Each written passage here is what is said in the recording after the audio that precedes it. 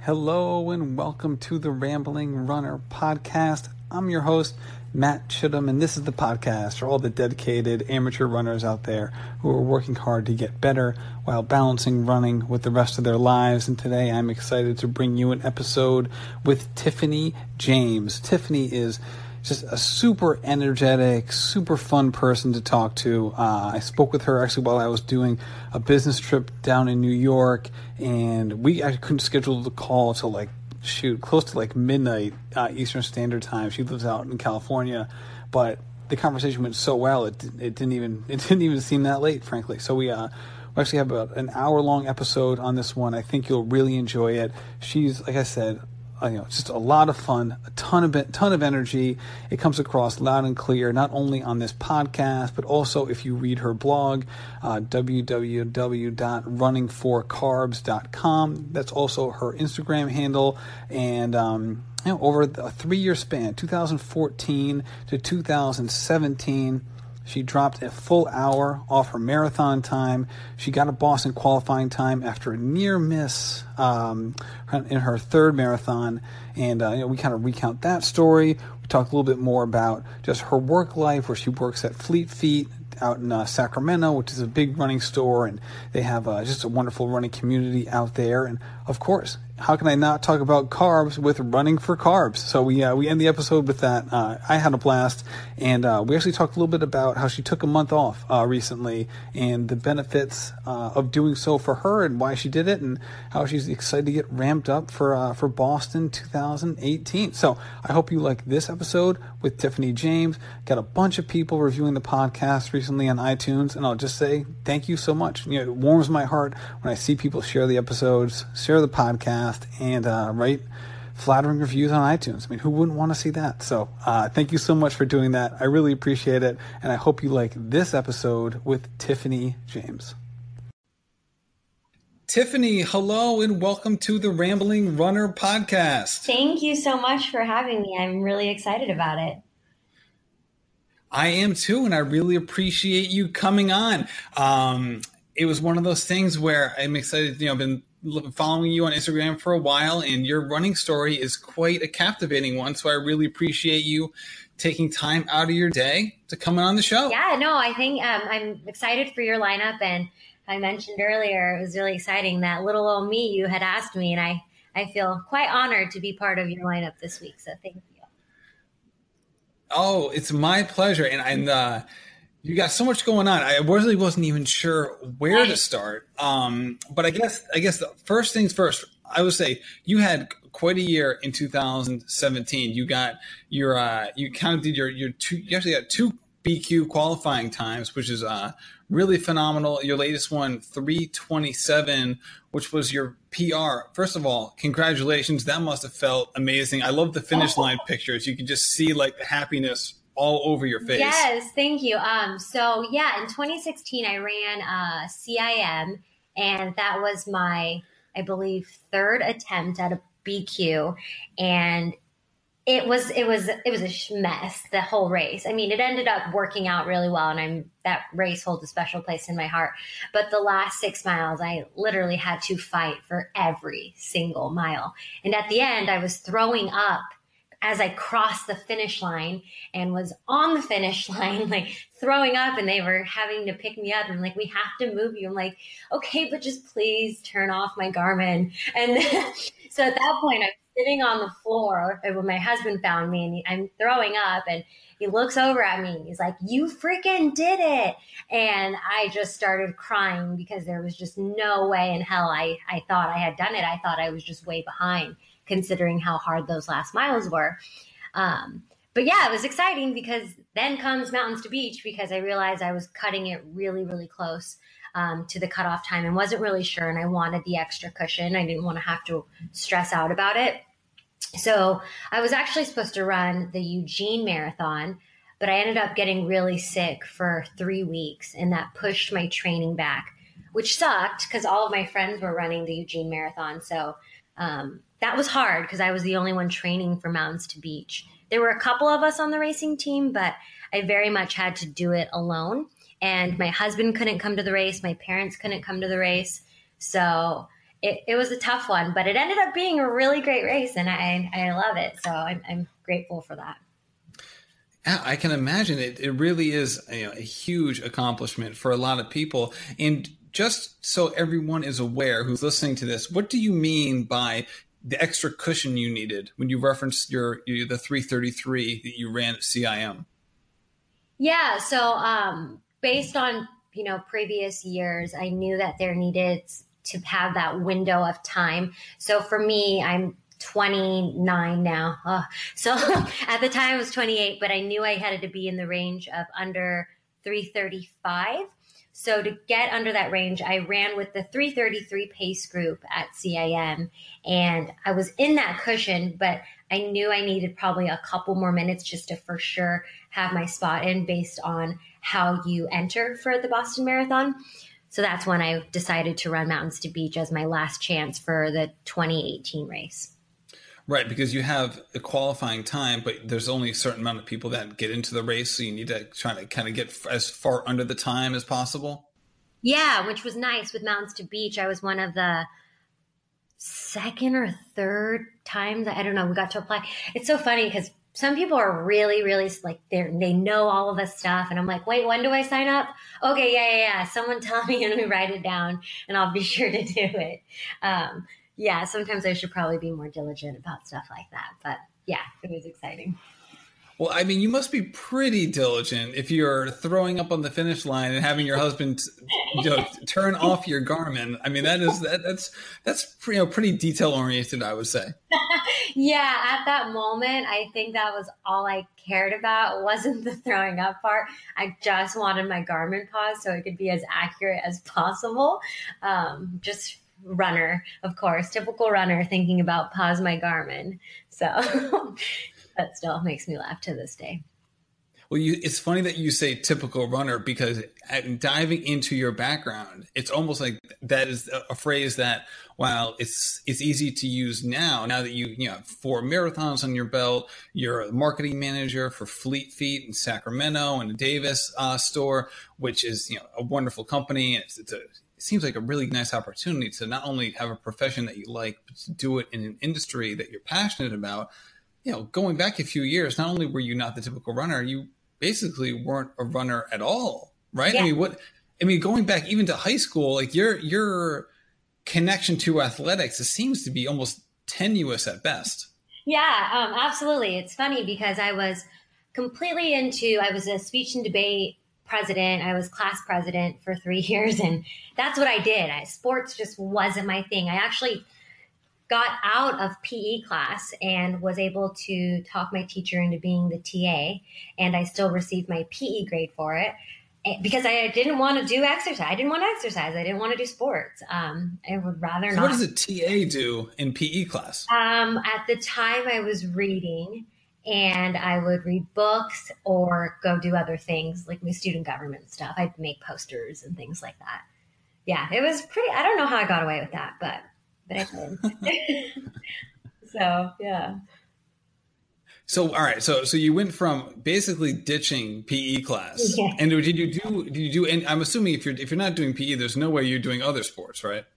Yeah, not in high school. I did cheer for like a year, but it just wasn't my thing. So no, I wasn't into sports in college. I didn't do sports. I was a party animal.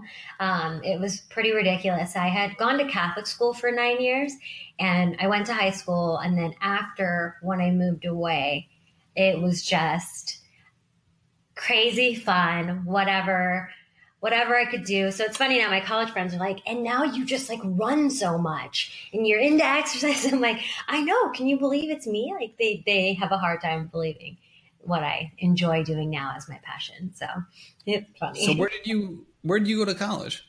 I went to Sac State and then San Jose State. Okay, got it. So did you grow up in that area? No, I grew up in Sacramento. I am Sacramento born and raised and love it here and refuse to move. My husband, he's from England, and I had the opportunity to move to England if that was an option, and I refused to leave. So I think we'll be here for a long time. All right. So what exactly turned it around for you in terms of getting into running? Like, what was your kind of introduction into it? So I actually, prior to meeting my husband, I was in a very toxic relationship and he broke up with me and it was just very back and forth. He broke up with me. And at the time, my cousins were signing up for races. They were running races almost every month and they were training and they were into running. And I was just like, oh God, I need something else to do. I need something to keep my mind off of this breakup.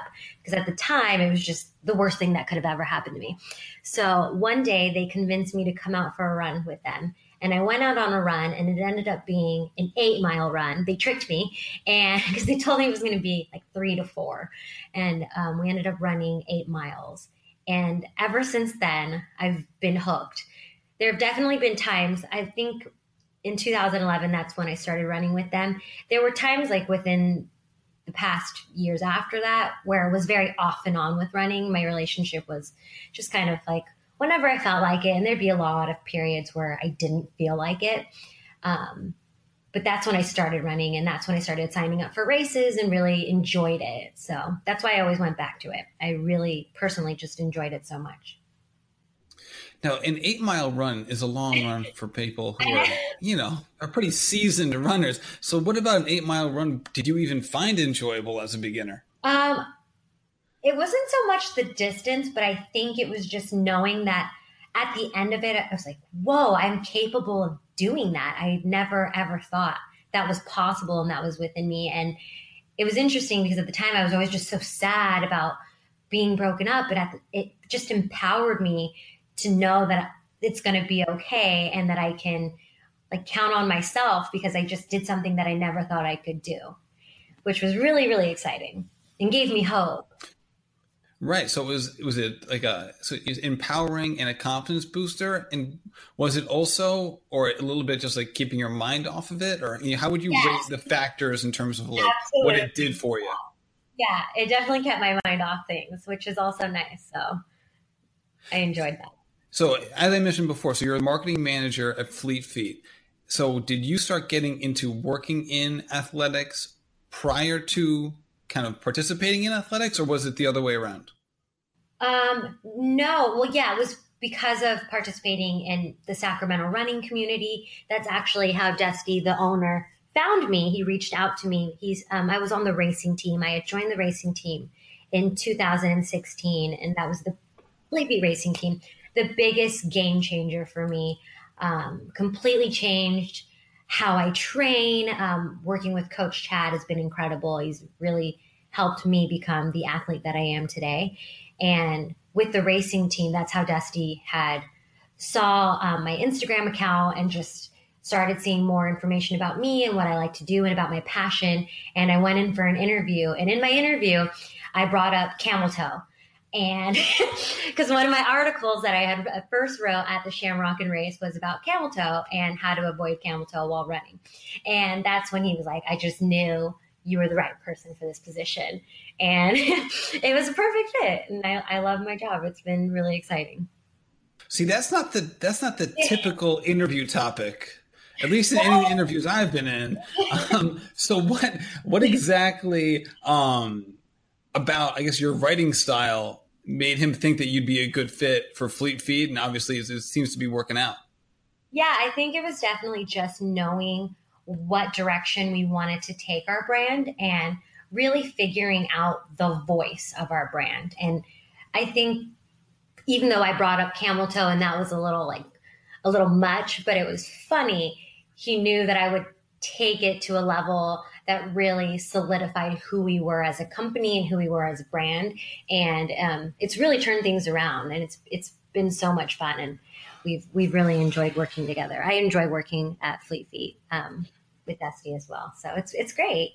It's awesome. Right. And even from afar, it seems like Fleet Feet has a reach in the local community, kind of wherever it is, that really connects it to the local runners. So as someone who works as the marketing arm of that, what's the best way, that you find to connect to those running groups, not only the first time, but to kind of keep them engaged in a way that makes it like an authentic connection to a corporate entity, which is not exactly, the most symbiotic relationship. Yeah, I mean it's so interesting because working at Fleet Feet, you meet so many different levels of athletes and runners and people just wanting to become athletic, and it's really great. I mean, some of the things that stand out the most is my uncle who recently came in and went through our whole fit process, and for him, he's always shopped at like Big Five and just got a pair of shoes for work and has always had foot pain. Never realized that there was a way to go to work and a way to work out without having pain. He just kind of became his norm. So going through the whole Fleet Feet process, it was just a complete like 360 for him. He would text me afterwards and was just like, my run today felt so amazing. I didn't know this was even possible. So you meet great people in the community that have that story. And then you also meet people in the community that are, trying to qualify for their first Boston Marathon or just wanting to run their first 5K. And you just get to meet so many great people. And it really just shows like what a great running community we have. And it's really special to be a part of that. Now, I'm excited to talk to you about your running journey, but this is such a fascinating topic for me, especially this era where you have, the Amazon.coms of the world that are, basically putting out, putting huge corporate entities out of business, almost single-handedly, to say nothing of the footwear industry where you have the Zappos and so on and so forth that also can get out there and just taking away the middleman altogether, right? You can just go on any of these companies' websites and just buy direct. So what's the key for a company like Fleet Feet or any of the similar shoe stores, community shoe stores around the country which cater to runners, and running groups? What's the key to kind of engagement and fostering that relationship to the local running scene? Yeah, I completely agree with you. And I think it's absolutely 100% about the experience. When you come into a Fleet Feet store, from the minute you walk in, you are greeted by a staff member. And the knowledge that our staff have it's incredible. I was actually, the first time I ever got fit for shoes at Fleet Feet, I was wearing shoes that I bought from Kohl's on clearance for $20. And I ran a marathon in one of those shoes. I don't know how I did that, but I was wearing the wrong size and I would have never known. So just having that knowledge base with the staff and the experience that you receive when you walk into a Fleet Feet store. And that's not even just with the fit process. It's, getting fit for a bra, nutrition questions, training programs. It's the whole package. And once you experience that, I feel like it's one of those things where you never go back to, shopping on Amazon for shoes, for running shoes, especially. You have to experience that to understand what an incredible staff we have, how knowledgeable they are, and what a great change it can impact on your running and whatever you're doing for fitness. And for you as a marketer, how much of that is, in terms, let me put it this way.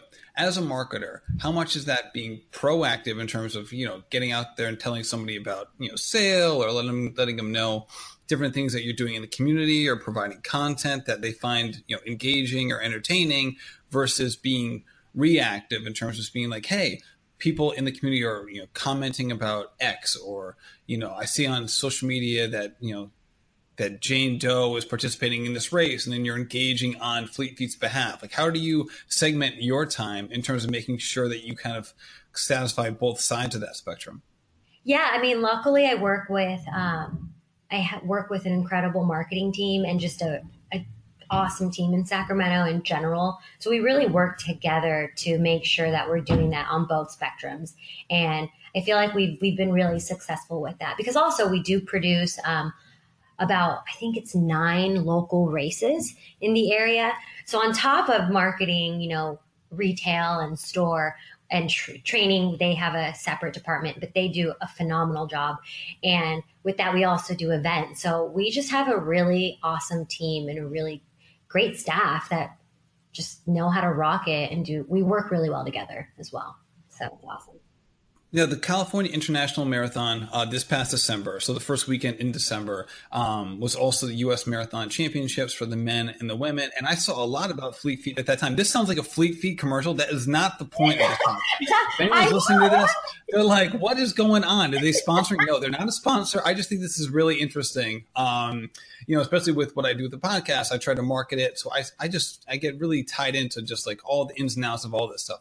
So I feel like I saw a lot about Fleet Feet in the run up to CIM. Were you involved at all in any aspect of that in terms of sponsorship or what have you? Yeah, our marketing team handles a lot of like the sponsorships with local vendors and local races. So yeah, CIM was a huge part. Fleet Feet, we love working with CIM, and it's just really great for us. It's so fun to actually work the whole CIM convention. It's a lot of work, but it's fun and it's really rewarding. So it's a great race for us. We love it. All right, so back to the running.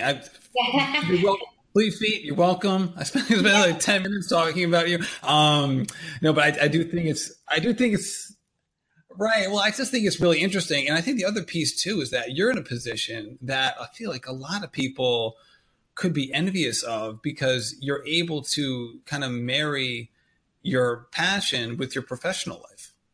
Yeah, I mean, absolutely. I came from a couple jobs before where, I was making good money or I was traveling. And ideally, in that scenario, it would be the best thing, but I just wasn't passionate about what I was doing. And to actually work in a job that you're passionate about and you don't dread going to every day is something I never thought I would get to experience. And I genuinely love my job and love what I do. And I love helping the community. And we get to be a part of that at Fleet Feet. So it's great. And how does that affect your energy level? And I think this can be appropriate for anybody. If someone doesn't like working in athletics, but does like to run, which there might be, a ton of people who listen to the podcast who fall into that mix. How would you compare your energy level with, working at a job like that versus maybe working at another job where you maybe didn't love it as much and yet you're still trying to, balance the rest of your life and get in, your 10-mile run or whatever? Yeah, I mean, it's interesting because you would think, and it is, a lot of the times we are able to combine running because that's what we do all day long, talk about running. But it's interesting because something like the Urban Cow Half Marathon, we spend about 3 days packing for that race, unloading, setting things up. And come race day, we've already had all of that under our belt. So it's pretty exhausting. So when you show up on race day, you're not necessarily 100%. You've put in a lot of manual labor and a lot of work prior to the race. So when you come out to the race, you're just doing the best that you can, and you just hope for a good race and you just make it work. So sometimes, yeah, it can be hard to balance it all. Just in the line of work, even though it is a job that has, deals with running, it can still be a lot to balance at times. Mm-hmm. Now, going back to your running, so you really kicked it up in 2011 when you got introduced to it. And then you had a few years there where you did it kind of on and off, but it wasn't, the staple of your life in terms of an athletic pursuit that it is now. So explain to me your thought process in 2014, kind of why you signed up for your first marathon and what that training cycle looked like. Yeah. So for my first marathon, I signed up for it because I had been running a bunch of half marathons and I thought, okay, well, this is the next step. I have my training. It was a mess. I would run only a long run on the weekends and maybe 1 to 0 runs during the week. And I finished my first marathon. It wasn't very, it was what I call a shit show. It was kind of a mess. My mom was worried something happened to me because she kept waiting for me to come and I wasn't showing up, but I struggled a lot, but there was nothing compared to how I felt after accomplishing that goal. And really it was my only goal was to finish the race. So my training, when I look at my training then compared to my training now, it's just completely different. And that's when afterwards I decided, I'm going to run another marathon. And at that point I decided to join Fleet Feet Sacramento's training group because I was like, you know what, I think I want to try now to qualify for the Boston Marathon. I think this is going to be my year. I'm going to join a training program. If I work really hard at it, I think I can do it. It was just Okay. All right. I gotta jump in there. All right. So just going back to the first one. So you said that it was a shit show. Like, in what ways was it a shit show? Because I can't wait to go back to, like, hey, I'm going to go from shit show to BQ qualifier in one big step. So what exactly, in what ways was that race, a disaster for you? Yeah, I mean, it wasn't necessarily so much to do with time. It was definitely how I felt. Um, Not getting in those training ones during the week, I was regretting it the entire time. Like, what? Why? Why didn't you run? And at the time, I love carbs and I love my McDonald's.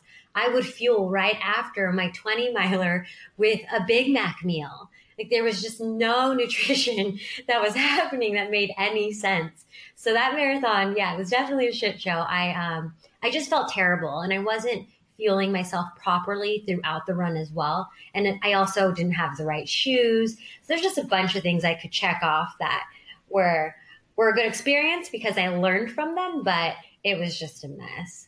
But I loved it. It was a great mess. So Right. I mean, that's such an odd dichotomy, right? Like, to have that right. experience where, like, you're basically running the race and you're like, why the F am I doing this? Oh And then, yeah. but then to finish it and then to have the complete opposite feeling. You're right. So what about the finish line experience made you say, not only like, hey, maybe that wasn't so bad, to like, all right, not only that, I'm going to double down and do more of this. Yeah, I think prior to the race, and like how I mentioned before, I was very off and on about running. I would sometimes run, then not run, sometimes run, not run. And I decided to sign up for this marathon. My husband's like, oh no, here we go again. Are you sure you're going to do this? Like, he just didn't want me to put myself through that. And it was very much in my head where he was like, I don't know if you're going to be able to do this. And once someone tells me I can't do something, you better believe I'm going to do something. I may not be able to do it tomorrow. I may not be able to do it in a month or a couple months, but I'm going to figure out and keep working to get it done. So I think that was just a huge self accomplishment for me. Like, people thought I couldn't do this. I thought I couldn't do it in the middle of the race. I was just like, why did you sign up for this? You shouldn't have done this. You can't do this. So finishing it, you just feel so proud of yourself for doing that. Right. And then in your second marathon where you ran 4:17, you had a little hiccup there right before the, a couple weeks before the race. Yeah, that was rough. I had gotten a new job and I injured myself, and it's funny because when you look back at it, and at the time it sucks when you're in it, but when you look back, you're like, I just wasn't ready. Like, I wasn't ready to qualify. I wasn't ready to run a super fast race. And all of those experiences just led me to feel so much happier when I did. The day before at the convention, I ended up buying new goos. I ended up buying an ankle wrap. I don't know why. I just did. And I wore it for the race. And I tried new goos for the race. So I tried everything new, which is a big no-no and lesson learned. Um, so yeah, my race plan didn't go as planned, and it was rough. It wasn't what I wanted. It was still an accomplishment from where I was. So I was still very proud of that, but it wasn't the BQ I had hoped for. And didn't you sprain your ankle a couple weeks out? Yeah, yeah. But prior to that, I hurt my ankle. I could barely even get through a run. I actually couldn't, and I wasn't running. So it was a rough little training cycle at the end. Now, why was getting a Boston qualifying time so important to you, as opposed to say, all right, I could run a marathon, but why don't I just focus on getting PRs or, running faster in shorter races? Yeah, I mean, to me, I always saw Boston as just like the Super Bowl of marathons, and it's just something I have always wanted to run and work towards. And it just would be just a huge accomplishment for myself. And at the time, my friends were all trying to qualify for the Boston Marathon, and most of them actually did during that race. They had amazing races, and I was so proud of them. Um, but yeah, in the running community, especially when you want to excel into another level, it's obviously like, oh, let's try to qualify for the Boston Marathon. And when your friends are doing it as well, it's fun to work together towards that goal. And that's a great point, because a lot of people, either, listening to this show or just people that you talk to or even read about, they always talk about the benefits of being in a running group and just that peer-to-peer social experience, how it can really aid your training. I mean, what aspects of running in a group really worked for you? Yeah, it's funny because tonight I just left track practice and we kind of have it. It's broken down into groups, and I'm in a group called D group, and we all work together. And I can't even tell you, I would never have been able to push through some of the paces that we did tonight without the group. And it's just that group mentality, and it's something about running next to your teammates who are helping you push and motivating you and are hurting just as much as you to help keep you determined to go. And I've ever since experiencing that with like Fleet Feet training and then Fleet Feet racing team, it's really hard to go back from that. It's an awesome experience for sure. Now, when you're running those track workouts, do you feel like, are you one of the kind of person who wants to lead the group, or where do you like to fit in the group? Every person has their own little thing. Yeah, that's funny because tonight we were all taking turns leading, and stupid me was like, I'm going to lead the last one. So we had 12 by 300. And I was like, I'm going to lead the last one where I'll go balls to the walls and we're just going to go as fast as we can, because that's typically what we do on the last one. And by the ninth one, I was like, yeah, you guys, I don't know really why I said I was going to do the last one, because I'm really tired and pushing on the last ones really sucks. So I do prefer to kind of stay back in the group. But on that last one, I don't know where that came from, but I pushed as hard as I could, and it was awesome. So yeah, I kind of prefer to just kind of stay back and let people pace the group, and I can kind of hang on and do my best to just stay right there. So what reps were you doing? You said the last one. What kind of distances were you guys doing today? It was 12 by 300. Okay. So yeah, 100 meters. Those are tough. They're fast, so they're tough. So the 12 by 300, did you have just like a jogging 100? What was the recovery? Yeah, so it was literally a walk. So it was amazing. We got to just walk, and there's no jogging. It's just walking. So we would walk very, very slow and take our 100 recovery very seriously. Okay. So where do you start tensing up? Sorry. So you finish at the finish line where you walk the turn to the next 300 marker. At what point does it go from like, I'm enjoying this rest to like, I got to get back in. I got to lock back in here.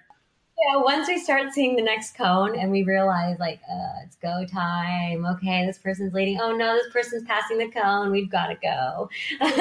So yeah, it was fun. I wouldn't have been able to push as much or as hard without the team tonight.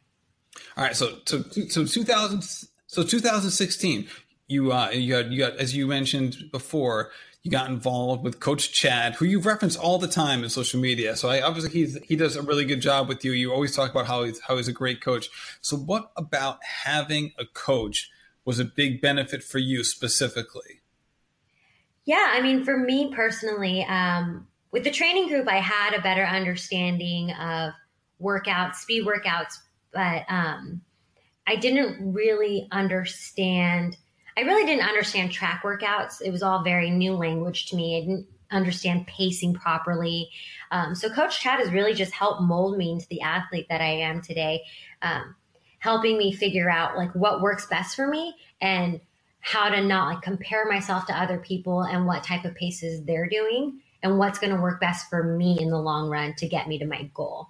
And it's really great with him because he's really sarcastic. So, and I like that. He doesn't baby me, which I need. I need someone to kind of give me that little extra kick in my step when I need it, or when I'm complaining, to be like, okay, well, like kind of suck it up type of attitude. And I appreciate that because it works well with my personality, because I can complain a lot when it comes to workouts that I don't want to do. So he's the good balance to me. So what was the biggest mistake, if you're like looking back on it now, what was the biggest mistake that you've corrected in terms of, your training paces or the different things he's helped you with? Yeah, I mean, one of the biggest things I tend to sometimes, well, this is still a process because last week I did this, tend to go out just too fast because I get caught up in the moment, or I'm like, oh, but that's my team right there. I got to go and just go out balls to the walls on the first mile repeat is what I did last week. And it was stupid. So that's something it's a constant work in progress for me. And that's something he's just like, you need to pace yourself. Why did you do that kind of thing? So yeah, it's definitely a work in progress. But it's one thing that I'm learning to do is to not go out too fast at races, to not, because you can get kind of caught up in that, especially at the start line. Everyone's just going for it. And for a while, it feels great until you get to a mile that it doesn't. So it's learning, to pace myself through workouts, through races. So you're training for CIM, the 2016 CIM. You have this dream of getting a BQ. At what point in your training did you start to think like, hey, this is a reality, that this isn't a dream anymore, that this is actually something that could happen? I think at the time it's when I had ran a half marathon and I was able to somewhat keep up my goal marathon pace. That's when I knew, like, okay, maybe this is actually possible. If I keep working really hard, trust the plan, I trust my training, that I may actually be able to do this. And for the first time, it was the one time that I actually ran. I think I had run about 5 20-milers, maybe 4 20-milers, and I had never done that before. So the distance for me, endurance wise, like it was there. So I thought, okay, this could actually happen. Maybe I could hold this pace and really qualify this time. So the goal marathon pace was around 8-minute pace for you. So Mm-hmm. at what point in that race did you start hitting the wall? And did it go from like, all right, I'm just clicking off 8-minute miles, 8-minute miles, 8-minute miles to all of a sudden, hey, like something's going wrong here. Yeah, it was funny because after they have at CIM, they have this like generic wall set up. And at the time when I'd seen my friends over there and I had seen the wall and I was like, F you wall, I got this. I was super cocky at that moment because I was feeling great. So like, oh my gosh, this is in the bag. Terrible, terrible mistake. It was so stupid of me because it was after the fake wall, and once we went over the bridge by Sac State is when I literally just stopped. I just stopped right there. My husband's like, "What are you doing?" I'm like, I just need a second. He's like, "You don't have seconds. Let's go." And I just struggled. I think at the time my nutrition was a little bit off. I was mixing some things that kind of upset my stomach. So I wasn't feeling really well. And I could tell it started to affect me after mile 21. And that's when I just had to like push as hard as I could to just keep pace. And I had also seen some teammates that were not on their pace either. And at the time, like, we've got this, we've got to keep pushing. But I was just like crying, trying to hold it in and just like pushing as hard as I could. And it was hard. It was really, really hard to push through. And at that moment, mile 22, mile 23, when you're really in at the lowest levels of physical and emotional and mental pain at that point, what kept you going? And did you have like the devil on one side and the angel on one side, like you should quit versus like, no, stay in it. You got to push harder. Did you have that experience, or were you just focused on like, I'm going to get this done? Yeah, it's called Dan, my husband. He was pacing me for some of those miles, and he was literally yelling at me and my face, and he's just like, babe, I do not want to hear you complain about this after the race. Like, I'm just not going to listen to this. Let's go. We have to do this. This is what you've been wanting. And I'm just like, at some points, it's like, no, I don't want it anymore. I don't. And he's like, yes, you do. So he was just yelling at me and telling me the things that I needed to hear. I didn't want to hear them, but I needed to hear them. And also I knew that my family was going to be, they ended up being at the like turn that you get to the finish, which is always wonderful to like think about my niece and to think about my parents waiting there for me and my friends. So that was just really good to know, like, okay, then my parents are going to be there. Family's going to be waiting for you. They're there. So just keep pushing. And the closer you get to the finish line, you just have so much crowd support. So I started seeing like, there's a Fleet Feet aid station there. So I saw my coworkers and friends, and you just start seeing familiar faces, which helps. But there's definitely that devil on the side. Just like, don't do this. Just stop. Why did you sign up for this? And you're just definitely fighting a mental battle at that point. And it's tough. It's really, really tough. That's the exact same experience I had in my first marathon. Like you're describing it perfectly. And a lot of what you're mentioning are external motivators, right? Like your husband, your family, your friends. You have this was you kind of your home course, so to speak. So you Right, just have right. the familiar elements around the race course. Internally, when you have these hard moments, whether it's in a race or in a tough workout or just getting out of bed and doing an early morning session, what internal drive or what internally drives you when you can't rely on the external motivation? Yeah, what internally drives me is just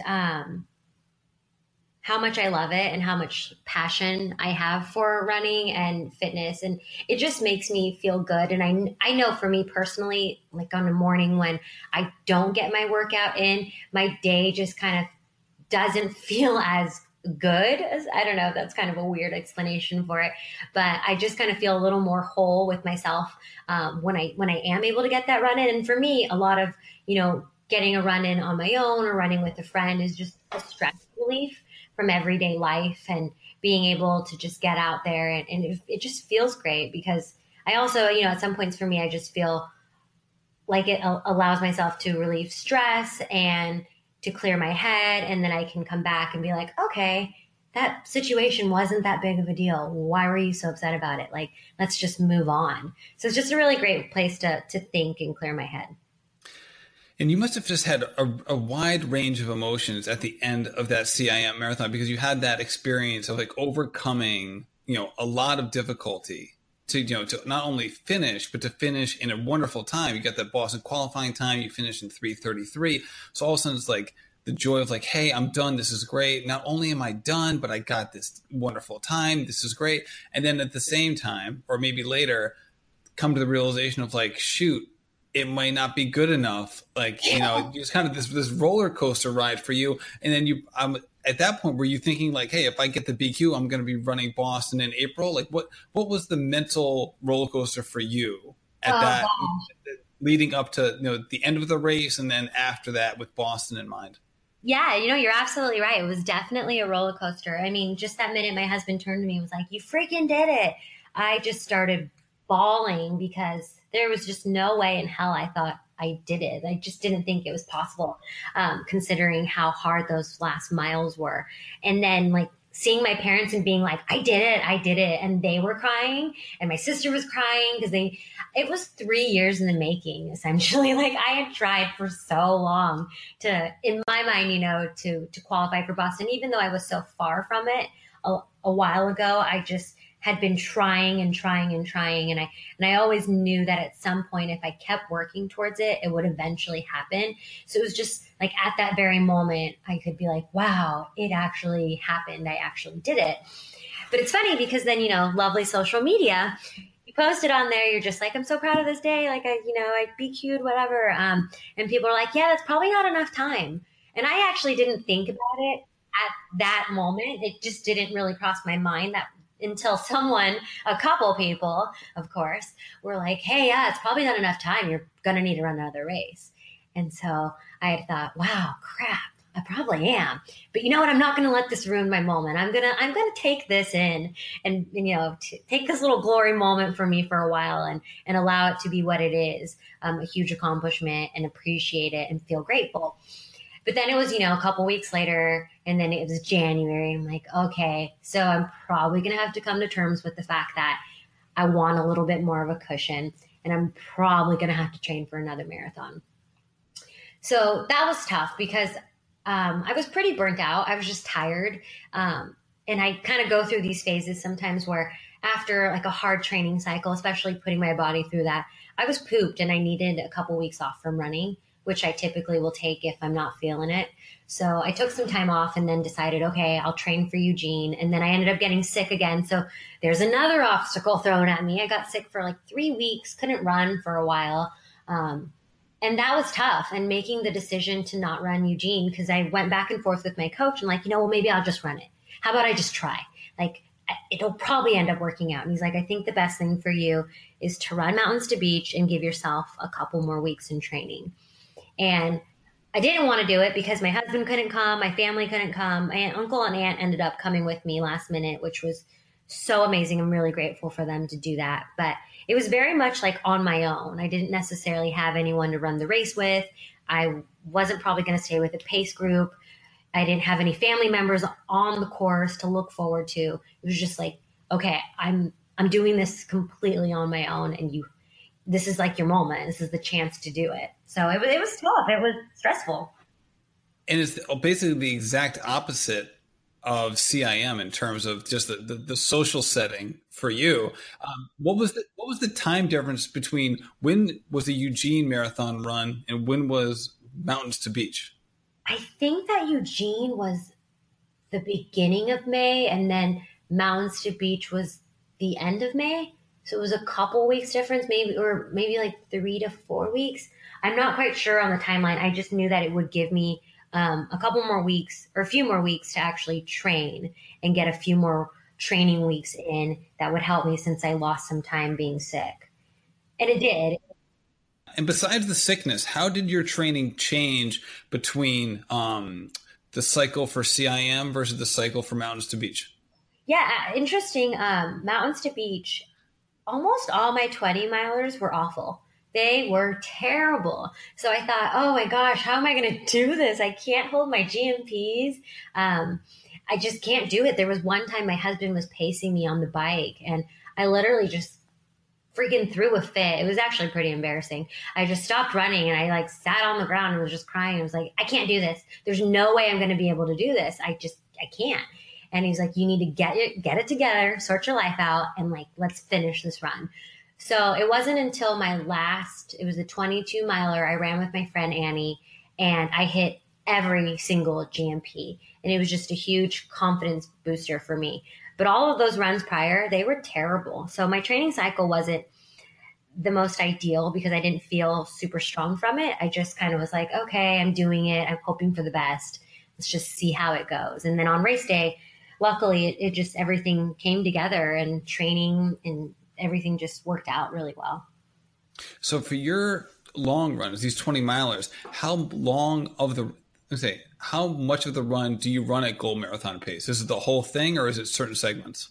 Certain segments, it's typically anywhere from like 6 to 10 miles. It's definitely a buildup in weeks.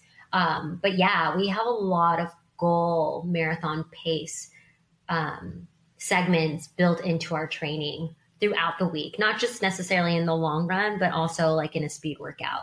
So it's good because it helps you get comfortable with the pace, but it's also hard because in training, a lot of time, at least what I experience in training, it's really hard for me to hold those paces. And then all of a sudden you go on race day and you're like, oh, okay, this all makes sense. And then I guess the taper really does help. And I am able to hold this pace.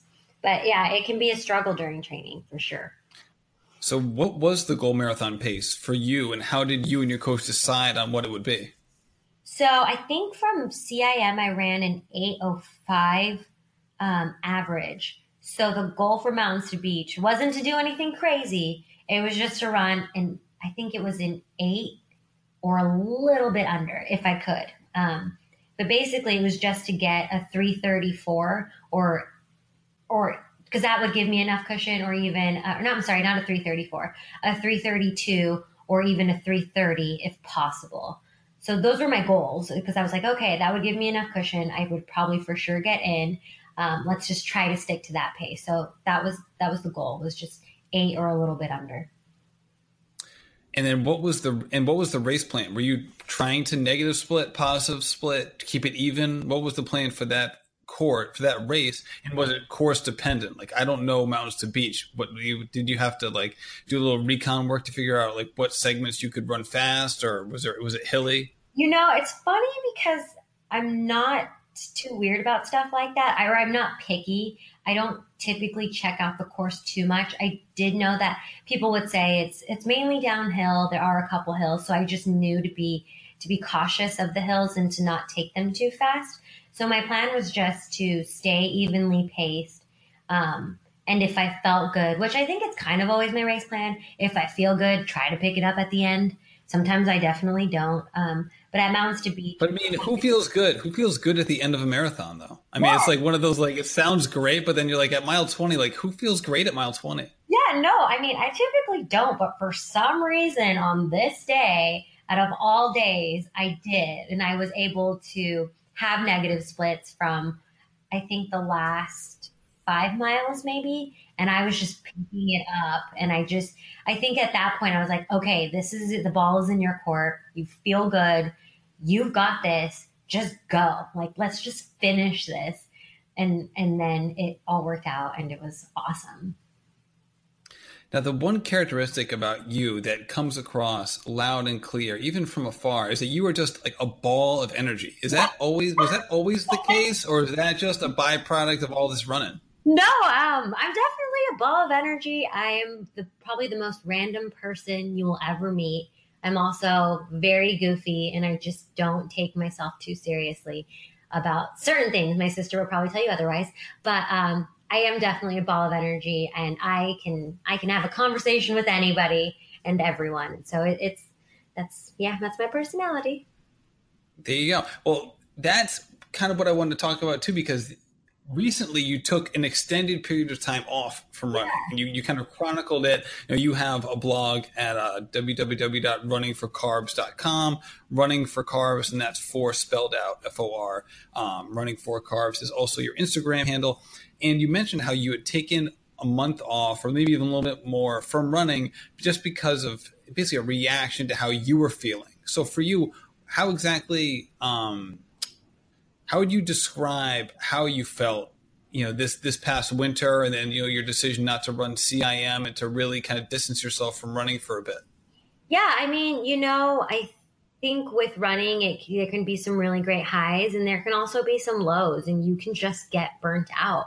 I think at the time I was just kind of, what I would say is just like I was doing too much. I was just doing too much. I don't need to necessarily do every single race in the local area, even though it's awesome and it's fun and I love supporting local races. But for me, it was just putting my body through it, and I wasn't feeling good. I could tell that I was either on the verge of injuring myself because I was having some hamstring issues, or I was on the verge of getting really sick. Because I just wasn't feeling myself. I wasn't feeling really good.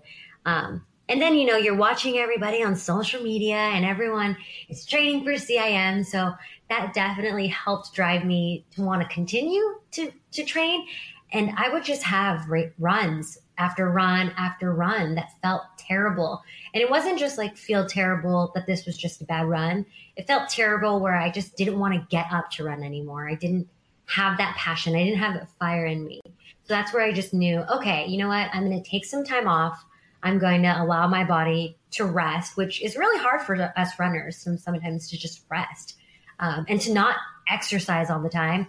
And so, yeah, I took some time off, and I am so glad I did. When I look back at it now and I'm going through this training cycle, I think if I didn't, I would be feeling the same way right now. And right now you're about to, have you started your Boston Marathon training cycle, or are you about to get it going? Yeah, we're about to get started. So right now we're base building. We're very much in the stages of base building, which has been nice because it's been a great way to help me ease into training by not just like full on marathon training right away, but building up my mileage, introducing speed workouts back in, because I didn't do speed workouts for like 2.5 months. So that was a nice break, but it's also really hard when you're getting back into it. But definitely, takes a lot of patience, and I'm right there right now, just enjoying it and enjoying the ride. But we'll start Boston training at the beginning of February. And at what point will you and Coach Chad decide, all right, these are the goals for the race and the goals for the training cycle? Yeah. So we've talked about them, and he laughs at me because I definitely go back and forth. I'm like, this is my AA goal. This is my A goal. This is the B goal. Okay. And then it's just to finish. But I really go back and forth with, I may just want to run the race and have the time of my life and not worry about pace. I don't plan on running Boston every single year. I know that some runners do, and I think that's awesome. But for me personally, it's not my goal to run Boston every single year. So this one race for me, I want to enjoy it and take in every single moment. So I may end up deciding to just run it for fun. I am going to continue to train as if I wanted to race for time. I don't really have a specific time goal in mind right now. I'm trying to see where I'm at with my body and how I'm reacting to speed workouts and just kind of evaluate closer on.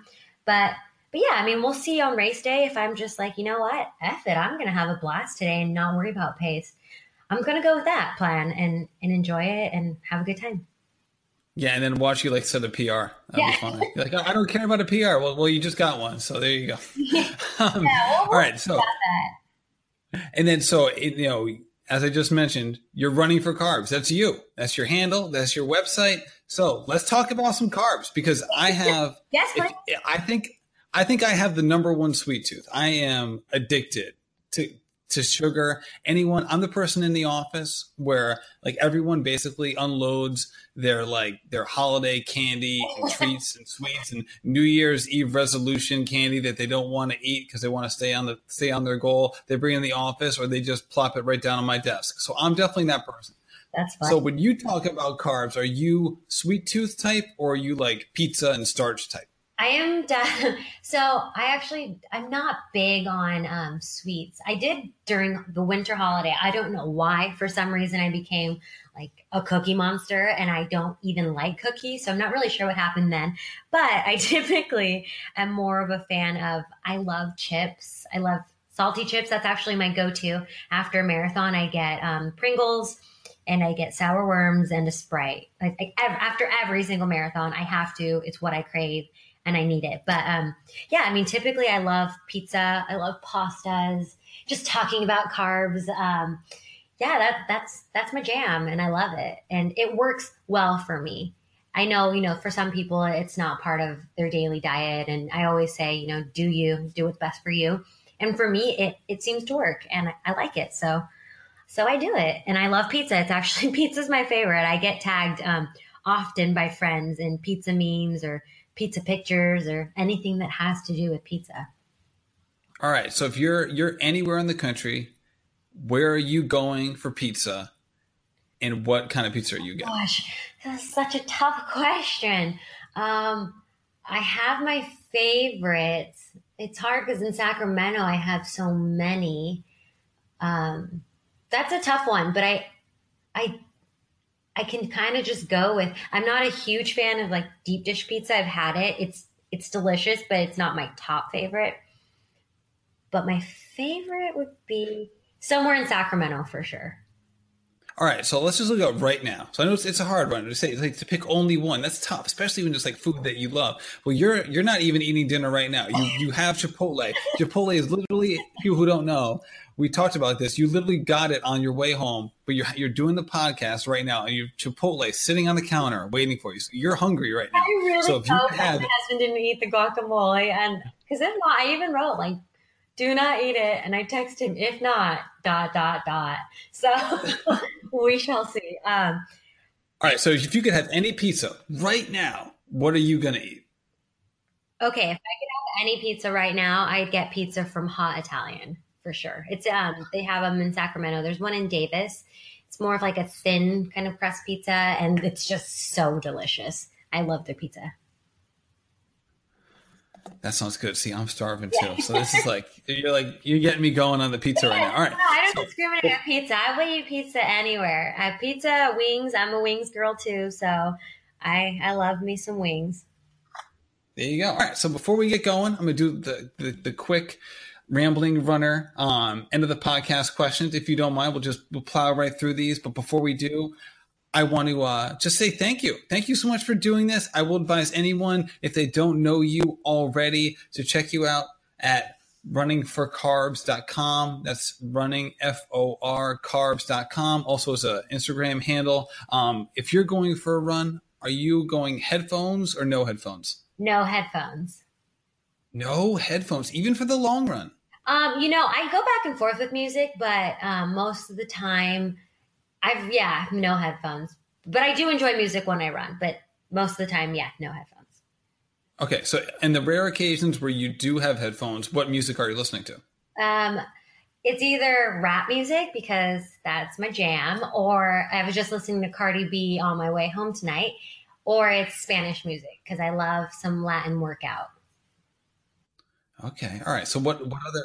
What other hip hop do you listen to? I listen to everything. I'm very much like the whole spectrum. I go with a little bit of everything. Okay. All right. So what's the best advice that you give others about running, but you have trouble following?